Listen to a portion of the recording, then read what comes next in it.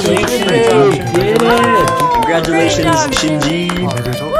Congratulations, friends. I want to say congratulations to Ray. Congratulations to Sato. Congratulations to Popsicle. Congratulations, Ben. Congratulations, Shinji. Congratulations, Yeah, go Alex. Good job. I love you.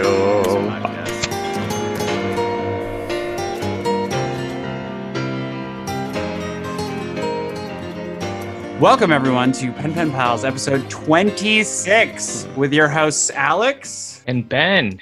Yeah, and we are very proud, very happy to have on for the fourth time this season our good friend of the pod, Brian Bohey. Yay, it's good to be back. Awesome. And this is a really special episode that we have today, and it's because it's the finale of the Evangelion as a series proper, and it's going to be the finale of our season of the podcast. So, yay! It's amazing. We made it. Yeah. Brian, before we get into everything, I wanted to ask you, I know you've been doing this brain zapping thing. Well, not Oh, yeah. What do you call it? The new therapy you're working with? Neural feedback. Yeah, I've got a bunch of sensors connected to my head, just monitoring different regions and the speed of the brain waves coming out of those regions, and it's an interactive system. So based on my brain activity, it either sends certain chimes through the audio or brightens or darkens the screen that I'm watching. It's all just based on like rewarding certain brain functions and suppressing other ones, optimizing brain speeds of the various regions of the brain. Oh, whoa. Cool. And then what is that used primarily to treat? Like a whole range of issues, or? Yeah, actually, I'm doing it for my ADHD. It's been a couple months now, and I've noticed some really amazing changes. So I just remodeled my kitchen. It took 1 week, whereas remodeling my bathroom took a whole year. Whoa. That is a factor of 52. That's amazing. Yeah, so, I have a lot of projects that have been started but never finished, and that's starting to change. Well, I don't know about Ben or the rest or our audience, but all those symptoms sound real familiar to me. So maybe it's something we should look into. Yeah, it's really fascinating stuff. Very cool. We do have, this is our final episode of the season, which is very exciting. And it is also exciting because it may be, we don't know if we're going to have the same segments next time. So it may be our final Pen Pals pod update, though I think that one might come. Yeah, so I guess I have two this week. One is this show Wiretap. It's CBC, so Canadian Broadcasting Company. So that's kind of like Canada's PBS or NPR. And it's this show called Wiretap, which is Jonathan Goldstein's show. You might know him from the podcast Heavyweight, but he had a radio show for like a decade or something like that included now podcast stars like Starlee Klein. It was kind of like available but hard to get to, and recently it's kind of like the best ofs are being released in podcast form. And then I just listened to this show called My Year in Mensa, which is this stand-up comic who kind of like went in, joined Mensa to sort of troll Mensa, but then turned into this much weirder thing. It's just 4 30-minute episodes. I just binged it today. Have a little bit of mixed feelings about it, but I think it is one of the best depictions of just going to a convention that I've ever heard. So whoa. Just kind of the weirdness of the sorts of people you meet and the kind of general atmosphere. And it was kind of fun to hear someone just describe it in words. Yeah. My Rex. What about the Peapods? How's the Pen Pals Peapod update? So I know we didn't, our release schedule is always behind and we're never current, but they sprouted. I got peas before, even though we had a couple of freezing nights. I guess the ground never got cold enough to kill the roots. And so it's not, the crop that I got at the beginning of the year, but they came out. I'll be able to eat some peas. Are these snap peas? Yeah, I think they're like sugar snap peas. There's similar variety that you would get at your local grocery store. Yeah. So the snap peas survived the cold snap. I don't know. It's not that, but there's something there. It was a good try. It was great. It's the delivery that really get it understated. Anyways. Last time on Space Runaway Shinji. Shinji dwelled on his assistance in the suicide of Kaworu, the last angel, quickly questioning his morality of piloting an Eva. Instrumentality began, and we got a brief introduction into this soul-searching process through the story of Misato, Asuka, and Rei, finally focusing on Shinji. A theater manifested as an appropriate framing device for Shinji's life on display. An image of Misato guided Shinji through instrumentality, but experience is too complicated to explore in just one episode. Will the story re-solidify? Can Shinji transform the process of instrumentality into something positive? Or is instrumentality transforming Shinji? Is there a difference? Let's find out. All right, episode 26, The Beast That Shouted I at the Heart of the World. The Human Instrumentality Project continues. Shinji must decide whether to accept a world alone or embrace connections with others. Sounds a little bit like the Hedgehog's Dilemma. Yeah, because we're going to resolve something. And I heard that Alex finally memorized all of the lyrics to the song just in time for the final episode. Right? Yeah. And this will all be performed live. 残酷な天使のように少年よ死にわりなれ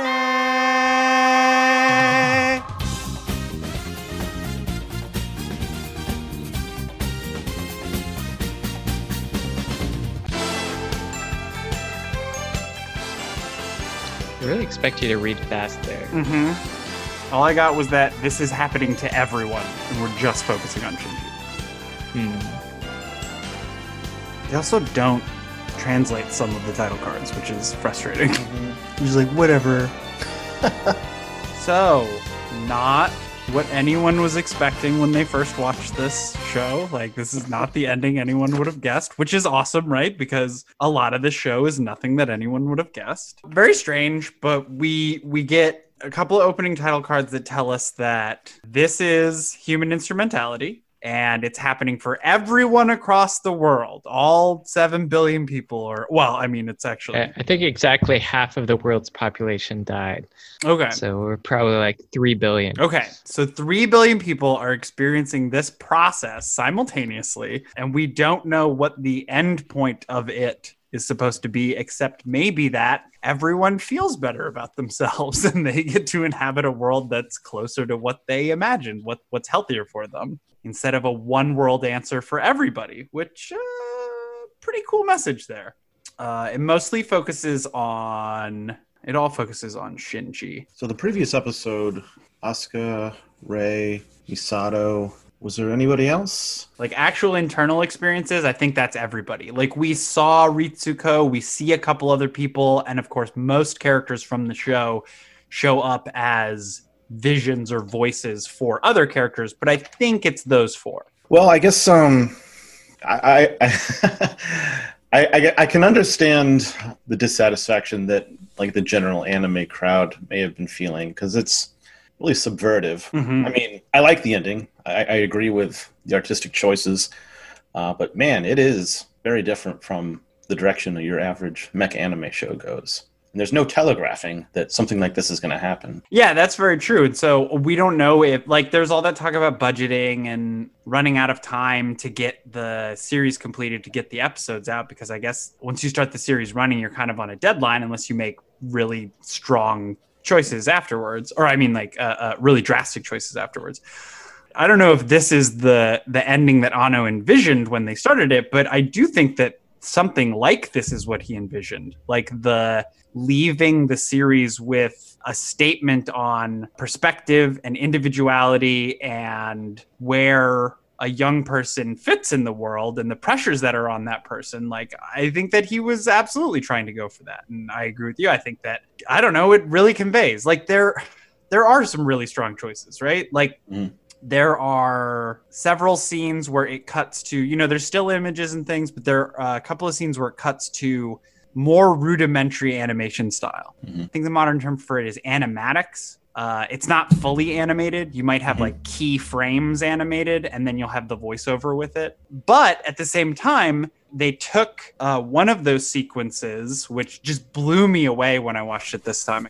This sketch just starts morphing into different stuff, and it's really stunning.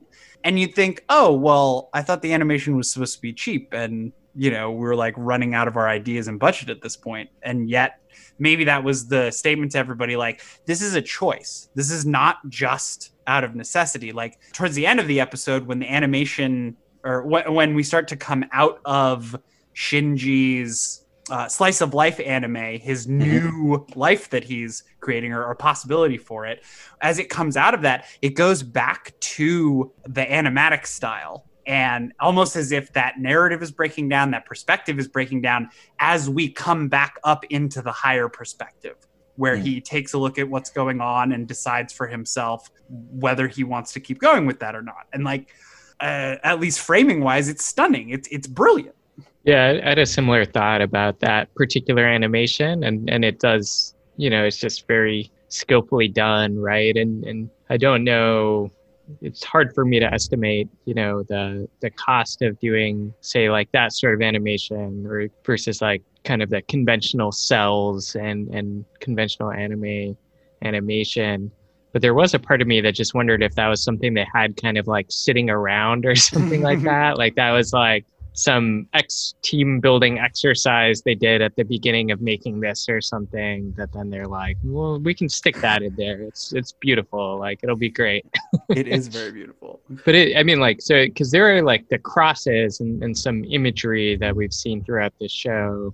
So it's not completely disconnected, but it doesn't directly actually parts of it do line up actually, right? Like they're talking about kind of like this self versus others, and then we start seeing two figures. So oh my gosh, and what a wonderful way to represent that visually. Like it starts as a line, and then the line moves into two, the line is undefined because it doesn't have anything else, and then it's two identical but not the same circles, almost like a cell dividing, right? And then it starts becoming fish, and we could just talk forever about that. I guess, having thought about it a little bit more, I think my synopsis or my take, and I'm willing to be convinced, because I often am talking to you guys, that there's like more going on here than I realize.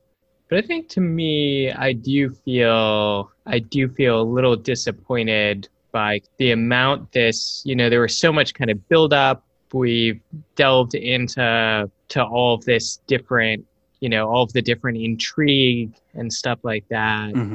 And then it kind of feels like the instrumentality happens, and then that just like wipes everything clean, and none of that really mattered. And, maybe that's like part of the message, that ultimately none of that stuff matters. But it still seems like there's a way you could kind of explore these same topics or have a lot of these same things, but somehow give more resolution to the overall story.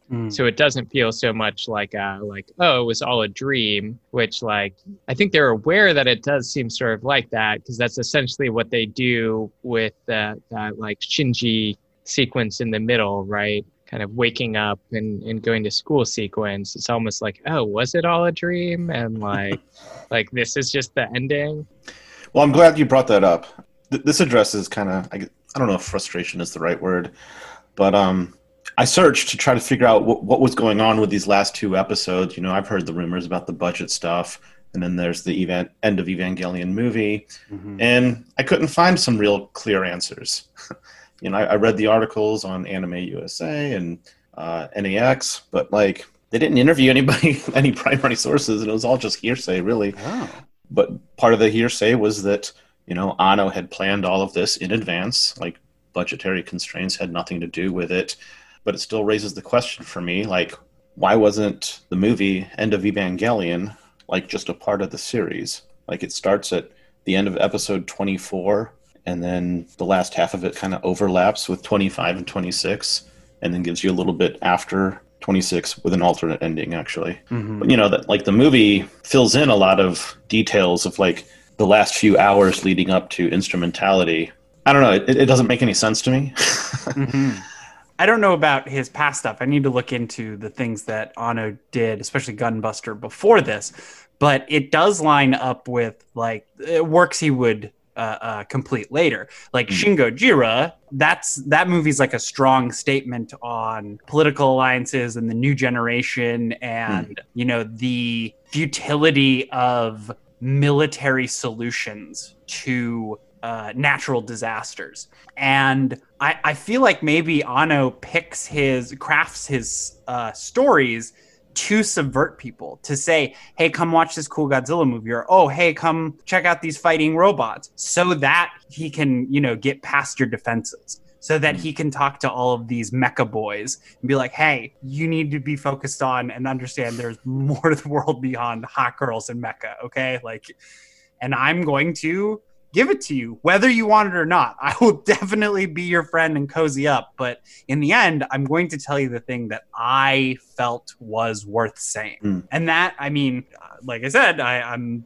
essentially a novice when it comes to his work, but at least the two examples that I have, it works out much the same way. You know, spoilers for Shingo Jira, but like, they have a cool solution at the end. They don't have a military solution. Like, it's completely off the wall, but it all makes sense if you're willing to have a little imagination. People seem to complain about these two episodes not making any sense, but I mean, it's not literal, but there's a pretty strong through line. Yeah. I mean, I agree. Anno's point gets made. Man, I still just struggle with just the logistics of how the story unfolds. More specifically about why did the movie End of Evangelion have to be partitioned away from the series? And I don't know, maybe it is just the budget thing. But couldn't it just as easily, since we don't have strong information one way or the other, couldn't that just have easily been something that came from corporate? They said, hey, you should do a movie too, because people will pay to watch it. Let's make the ending unsatisfying, so they have to watch. Hey, that seems to be a lot of, I don't know, I feel like a lot of Marvel movies do that. You know, with the advent of the after credits scene, every movie just became a commercial for the next film, right? I feel like that's just good writing. I don't know. Just give them the tease. So I do have one defense for these last two episodes in response to some of the criticisms I saw online.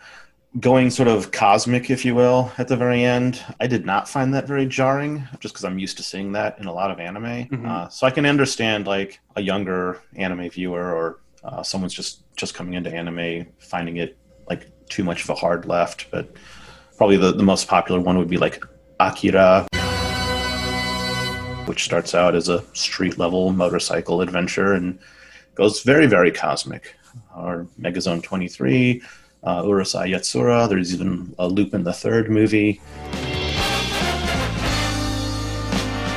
that starts out as just a sneak thief and his comedy antics, and it ends up addressing the origin of the universe and mankind. But it was a pretty common thing to see in anime throughout the 80s. Is that Castle of Cagliostro? Yeah. Yeah, isn't that Miyazaki, right? Yeah, his first theater work, I feel like. Yes, indeed. Anno himself actually worked on a Miyazaki movie, Nausicaa, Valley of the Wind. Yeah, I think he animated The Fire Giant. That's right. Which will show up again in his work over, like, you know, the Avas are kind of just like fire giants. Yeah. You know, these grown creatures that are agents of mass destruction. Yeah, he definitely has his thing. Yeah.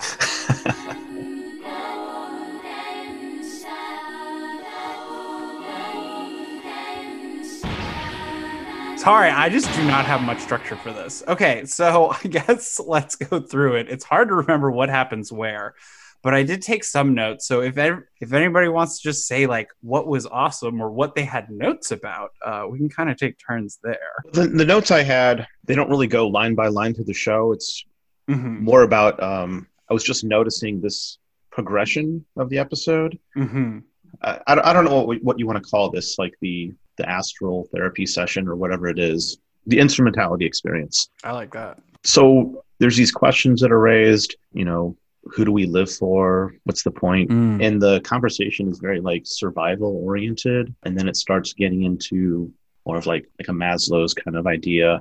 It goes from survival to self-preservation to the social needs of like wanting praise and approval. And then from there, it starts getting into issues of value and self-worth. And then from there, it starts going into self-perception. And then we start leaving psychology and start going into philosophy.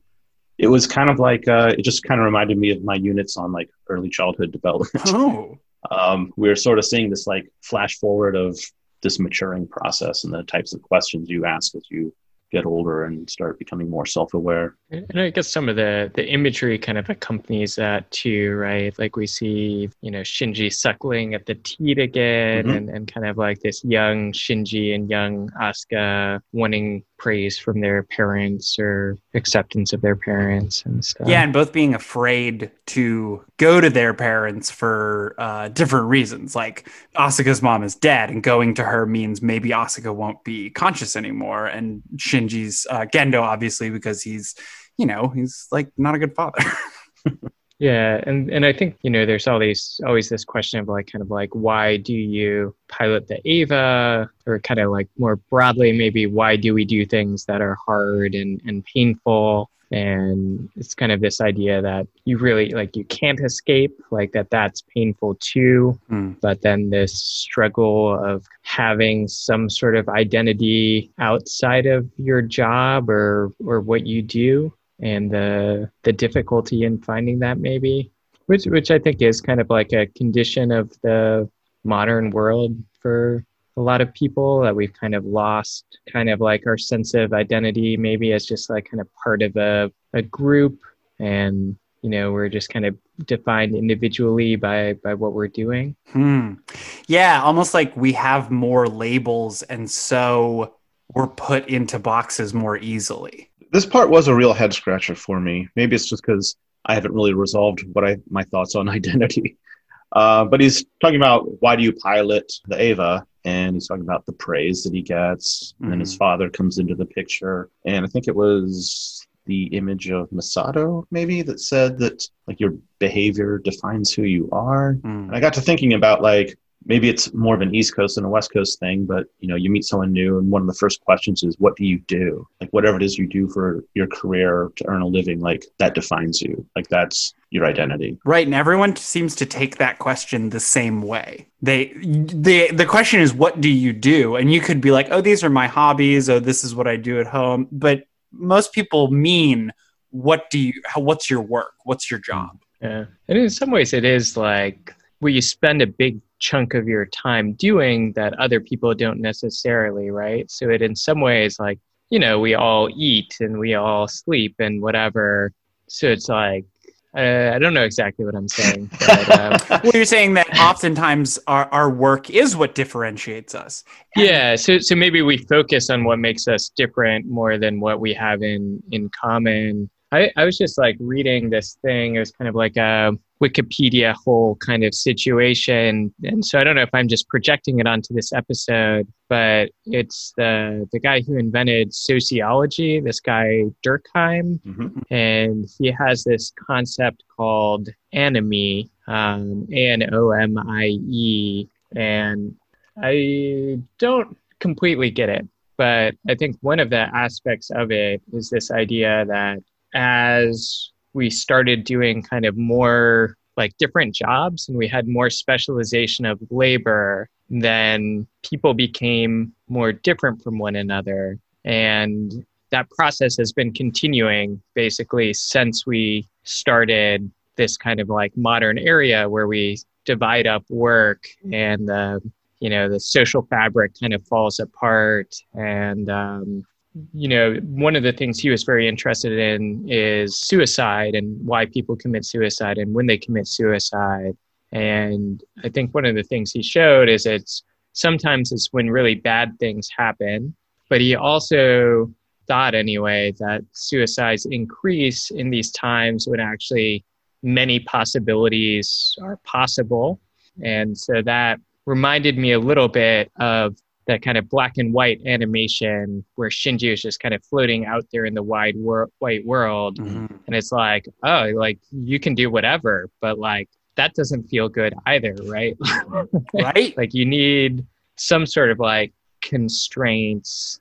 And again, I don't know if I'm like just projecting this all onto it because it's a thing I happen to be reading recently. Well, it's very in keeping with some of the themes of the episode. Like everything is projection, right? Like everything that you experience, like there is, at least theoretically, there's something else out there that is the real thing. But the only thing you get to experience is a representation of that thing through your own mind. So like it may have existed there before you, but your experience of it is what makes it real, at least to you.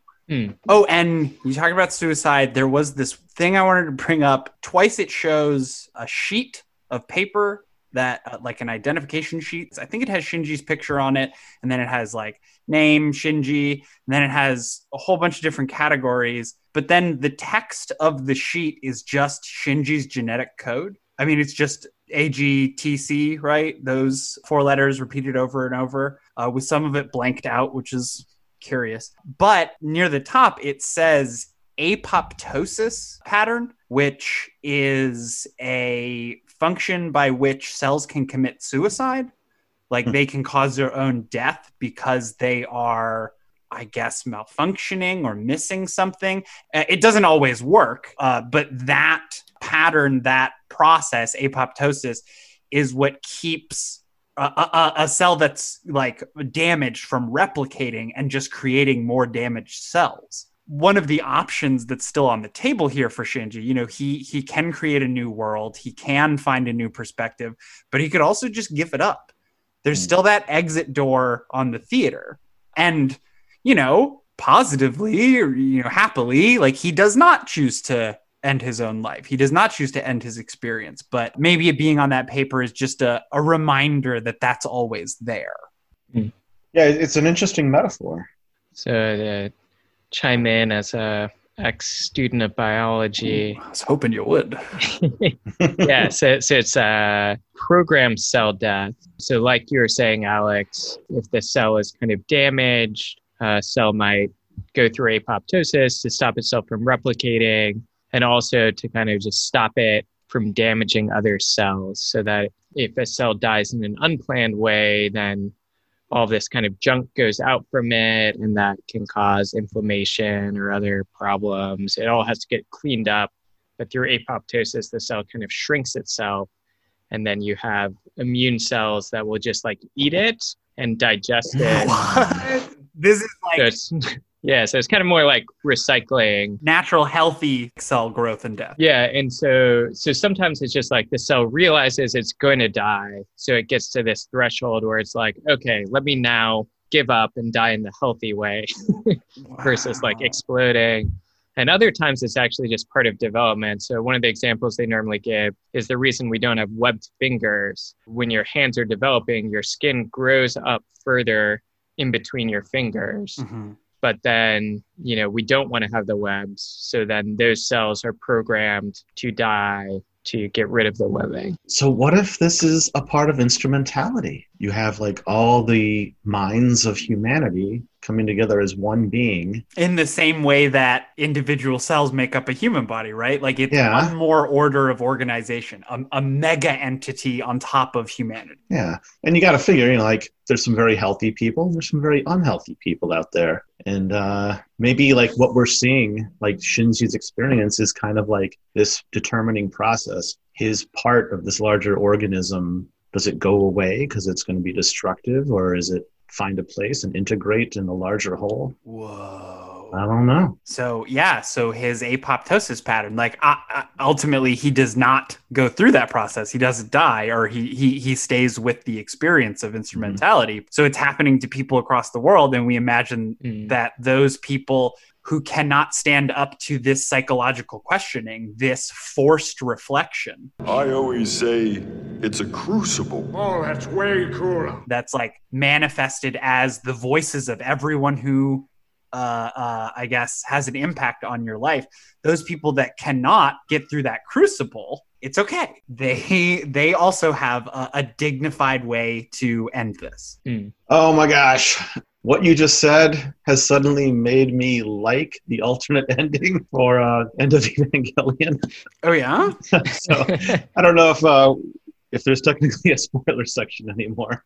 End of Evangelion. It's revealed that a person can choose to leave instrumentality if they want to after this sort of process, which is an interesting thing. So I guess we're seeing this already in these last 2 episodes, that even though you're in instrumentality, you still have some kind of autonomy. Like, you're not just lost in a sea of personality. Like, you still have some sense of self, right? So that's strange how that works out. But at the end, Shinji leaves, and he's on the shores of this totally destroyed planet, and he looks over, and there's one other person, and it's Asuka, and they are the new Adam and Eve. And when he looks over and sees that it's her, that they're the only 2 that left instrumentality, he starts to strangle her to kill her. Oh. And she raises a hand and just gently touches his cheek. And then he starts crying, and he lets go and crumples down next to her, and that's how it ends. You think it'd be the other way around. I think Asuka would be the one strangling him. Well, we don't really know what she went through in her own instrumentality experience. Right. Well, and also what you've said before about, I think, the movies, because you want the ending to be different. Okay, well, here's a way the ending could be different, but that means that Shinji has to be a different person. Mm-hmm. The Shinji that we see that goes through with instrumentality and accepts and is like, thank you, everyone, at the end. That's not the Shinji who walks out the door, finds Asuka, and strangles her. So, I mean, I originally hated that darker ending, but in the movie version of Shinji, he leaves instrumentality not a healthier, fixed person. But whatever happens to Asuka, she's different. She calms him down. She stops him from killing her.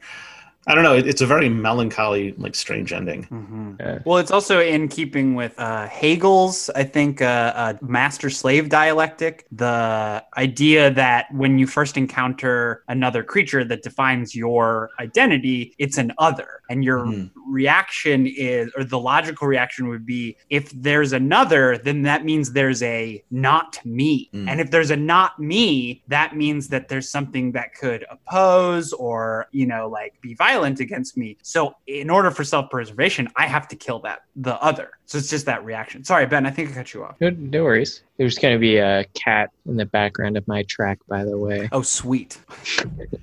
So this is the episode of whether Shinji kind of accepts the instrumentality, right? It's kind of like he opts in. Is that what we're deciding?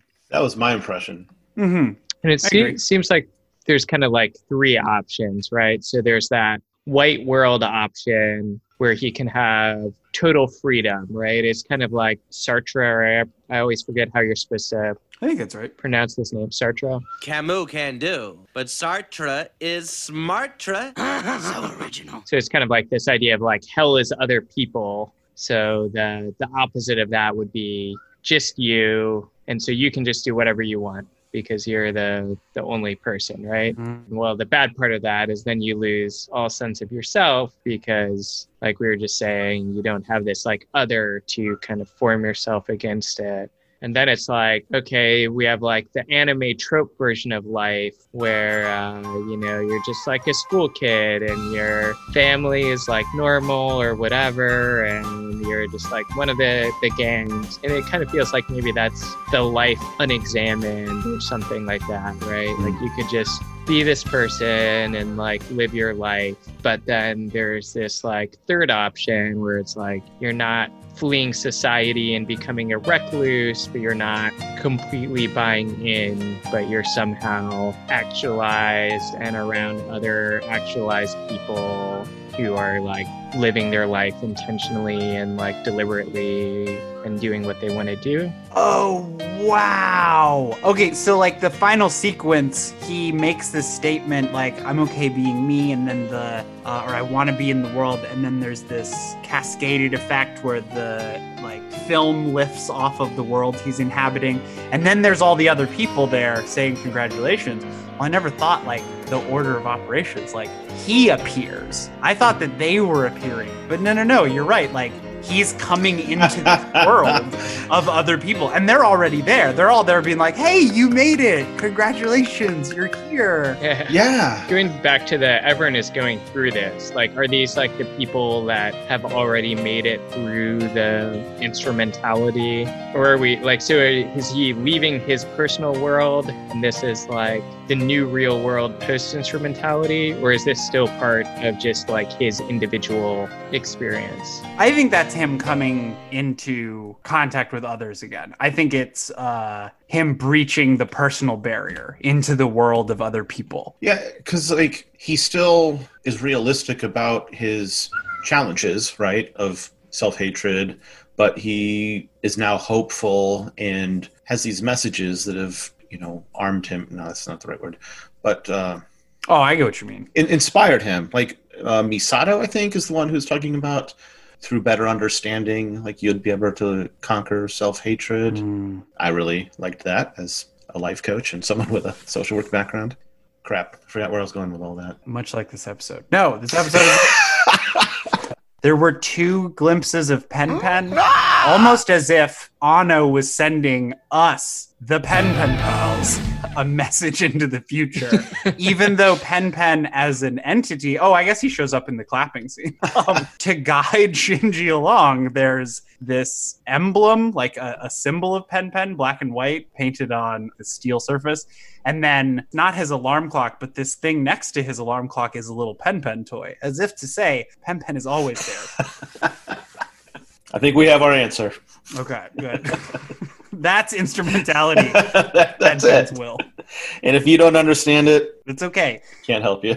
Yeah, it's not for human minds to understand. One little sound design thing that I noticed that I thought was interesting. So the ending of the show, I think there's like 2 instrumental versions of this theme song that play. So there's kind of like this slower paced orchestral one, and then like piano version that kind of fades in.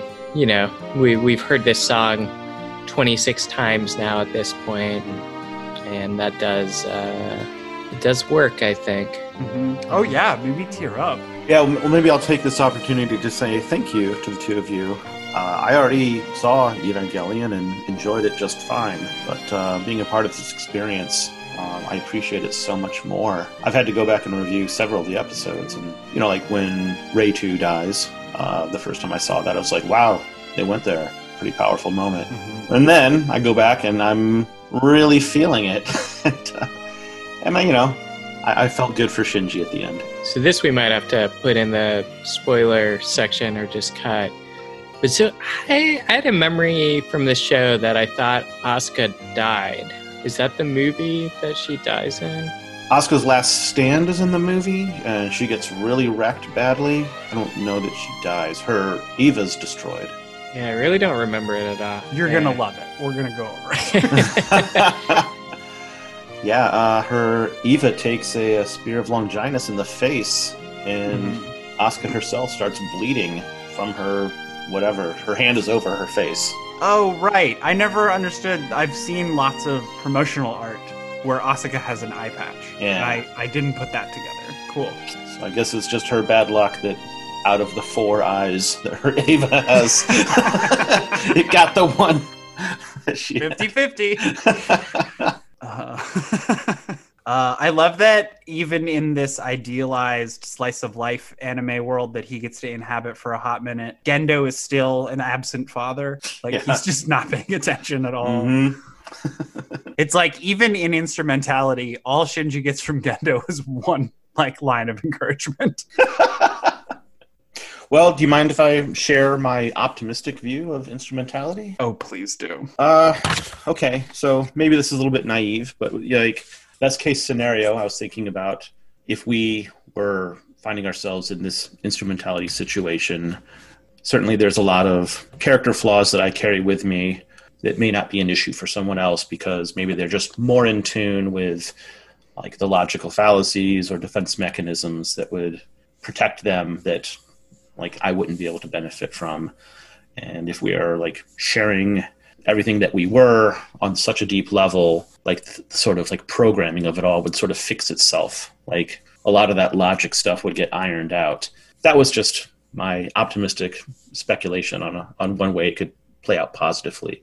And maybe that's why I latched on so much to when Misato talked about getting a greater understanding to like resolve things like self-hatred. But then the, how do you say it again? The apoptosis? Yeah. Like that issue made me think of like the downside of that, of like, you know, a very damaged or toxic person, like sharing like their psyche. Would it potentially go the other way?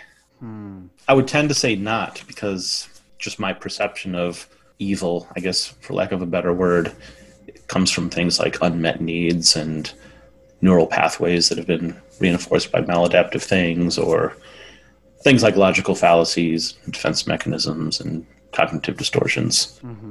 Again, maybe I'm just being naive, but it kind of makes sense to me. Man, I like that definition of evil, though, as like failing to meet someone else's needs or actively preventing someone from meeting their own human needs. Like, pretty good definition of evil to me. Well, we kind of see that in the show, right? A lot of like Misato's self-destructive behavior comes from this damaged relationship with her father. Like, if that piece had been fixed, maybe she just would have been that happy-go-lucky teacher at the high school. Yeah. So did I hear right that you both have already seen the End of Evangelion movie? 15 years ago? Whoa! Yeah. Yeah, I think the same. I'd rewatched this series once since then, but I didn't rewatch the movie. Yeah, so that might be something we want to cover. I don't know if it's going to be super soon. I don't know what our schedules are going to be or when we're going to get the organization to start this up. But since we're at this point, and because we're talking about our future plans, so we at Pen Pen Pals, Ben and Alex, we have had a really great time, or I don't want to speak for both of us, but I've had a really great time doing this. Yeah. And one of the most fun things for me was guests in general. And in particular, I really liked having you on, Brian, because I think you're quite thoughtful. I think that you contribute a lot. And I think that, I don't know, I just have a great time. I've also had a great time. Thank you so much. Oh, cool. So Ben and I were hoping that in future that you would be a part of Pen Pen Pals, not just a guest, but that you would take over a position as a co-host and kind of diversify the labor. Oh, that would make me very happy. I would be super honored. Thank you so much. Any opposition, Ben? Yeah. I said awesome. Yeah, you're amazing. I've got lost in there. Sorry, just painting you as a bad guy. That's fair. I am also going on not enough sleep and feeling myself kind of draining a bit, being maybe a little quieter than normal. So, I feel you though. I was up till 5 a.m. working on these Evangelion tracks. Time really got away from me.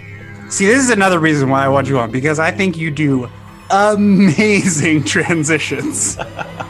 Oh my gosh, am I excited to include these tracks that Brian has been working on. And so those you captured sound from the show itself and then we're like stitching stuff together? Yeah. Almost all of the sounds come from episodes of Evangelion. The only exception is a guitar sample that I took from the Ministry song Thieves. Ooh, good band. So the second song I've been working on is a lot of material from the End of Evangelion movie. That is like super, super manipulated. So there's like screams and growls from Asuka that become musical movements, basically. Just because the way I stretched them out and processed the sounds. That's actually why I was up till 5 a.m. because I was listening to this sound just like, oh my god, this is freaking crazy. And I was like, 5 a.m.? What? I gotta get out of here. I want to be in the room when you do that. Maybe I can keep you from staying up too late. Well, can I ask you guys a couple questions? Yeah. All right, so now that you've gotten to the end of the series, just looking back on the podcasts that you did, is there anything that you would have done different? I guess what I'm asking about, like, are your personal highs and lows? You're saying of the process of making the podcast? Just your general experience with the podcast. Like, what did you enjoy the most, or what did you feel like maybe you should have done it differently the next time? Well, I definitely would have had guests as early as possible. Not because Ben or I are super boring, just because it made it more interesting for me. We each have our perspective, and Ben, we know, is excellent at playing devil's advocate, coming up with interesting questions. but just having a third or even fourth person to bounce around a perspective on, it just made everything flow. It made me feel a lot better about what we were producing, which kind of goes with the message of, at the end, instrumentality. It's about us coming together. It's about, the friction between people. I know there isn't a whole lot of friction or like massive disagreements, but like friction is what makes it interesting. Like not everything can be completely smooth. Wow. Yeah. I love that. Yeah, I think one of the things too, and this is maybe about halfway through, I remember listening back to the first episode, and I feel like we just kind of almost started in the middle, because this started with we were just going to watch this show, right? Mm-hmm. And then the podcast came secondary to that. So I think we were a little bit making it up as we went along the first couple episodes, so it's kind of hard, like what else could we have done? But I think, if we were starting a second season or starting a new show or something like that, I think just being like clear about like introducing ourselves and like what we were doing and stuff like that, we could have done more of that. Yeah, we definitely can plan for our future endeavors. Well, if that helps any, as a listener, I know what you're talking about, and I found it very endearing. I thought it was pretty cute. That's true. People are always looking for something that smells like authenticity to them. And then as we've seen, or at least I've seen in like entertainment patterns, people on usually small creators on the ground floor, as it were, will come up with things like that. And then larger companies will see it and reverse engineer it. And soon you've got like shows that, breaking the fourth wall jokes are constant because that's what they think audiences want. And it's not because whatever it was seemed authentic at the time. That's great. So when people are listening to this podcast and they ask, what is that smell? You can tell them that's authenticity.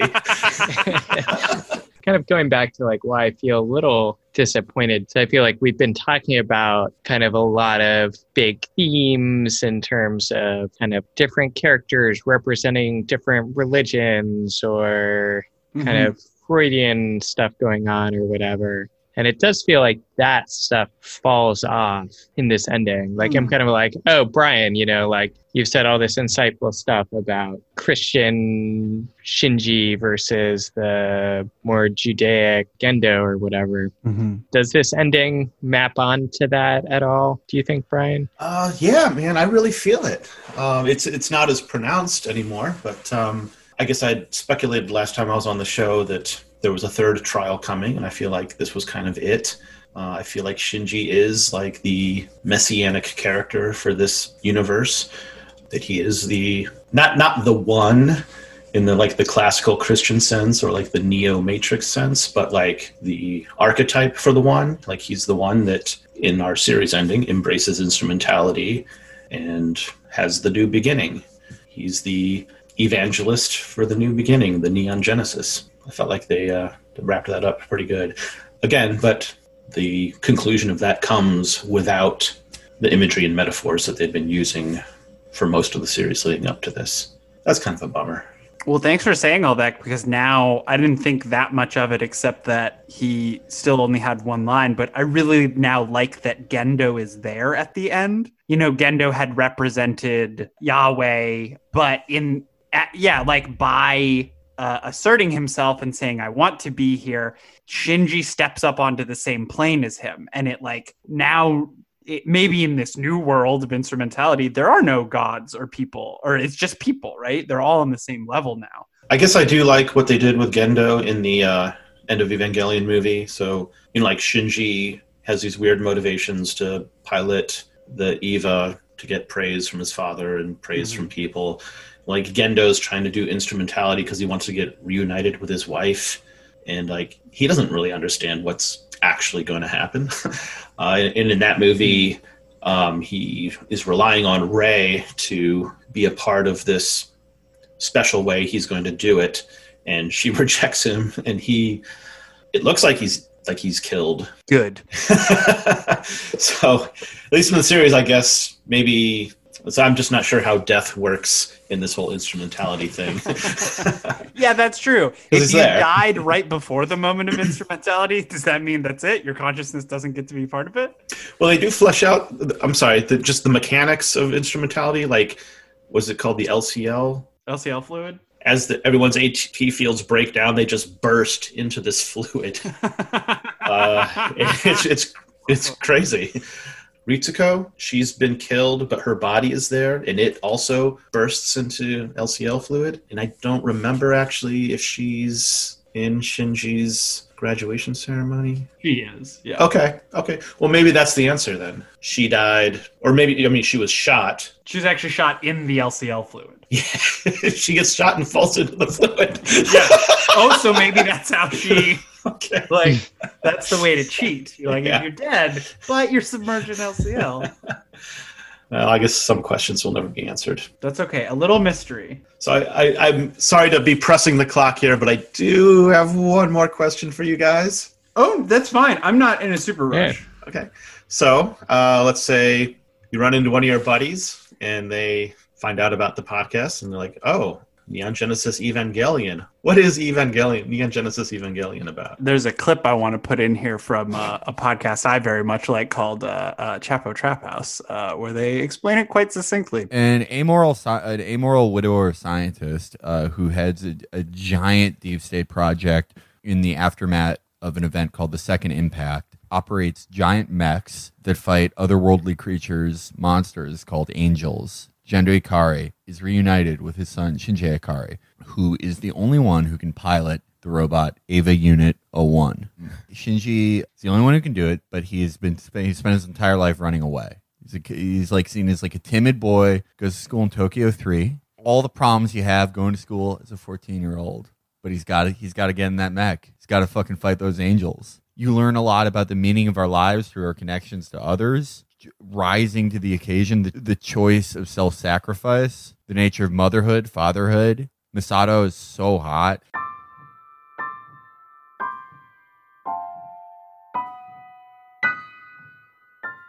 Ostensibly, it's about giant fighting robots and the monsters of the week that they battle, but it's actually about religion, identity, the impossibility of completely knowing another person, the choices we make, and the sometimes unknown or unknowable consequences of those choices. Yeah, and I guess, coming of age anime, teens who have to get in mechs to fight shit, but then it's something that actually kind of treats them like teenagers and deals with issues like depression and the meaning of it all. Oh, and it's about the exploitation of women. What about you, Brian? You gotta... I'd say my answer would be somewhere in between the two of you. I'd say, yeah, there's this show about these giant fighting robots that fight weird angel monsters, and in the meanwhile, your main characters have to ask these questions about who are they and what is their purpose, and can they solve their problems on their own, or do they require being a part of a community? Thank you, everyone, for joining us for this season. You made it through. Congratulations. Brian, since you're now part of the team, do you want to start us off in our Pen Pen Pals sign-off? Be honored. Pen! Pals!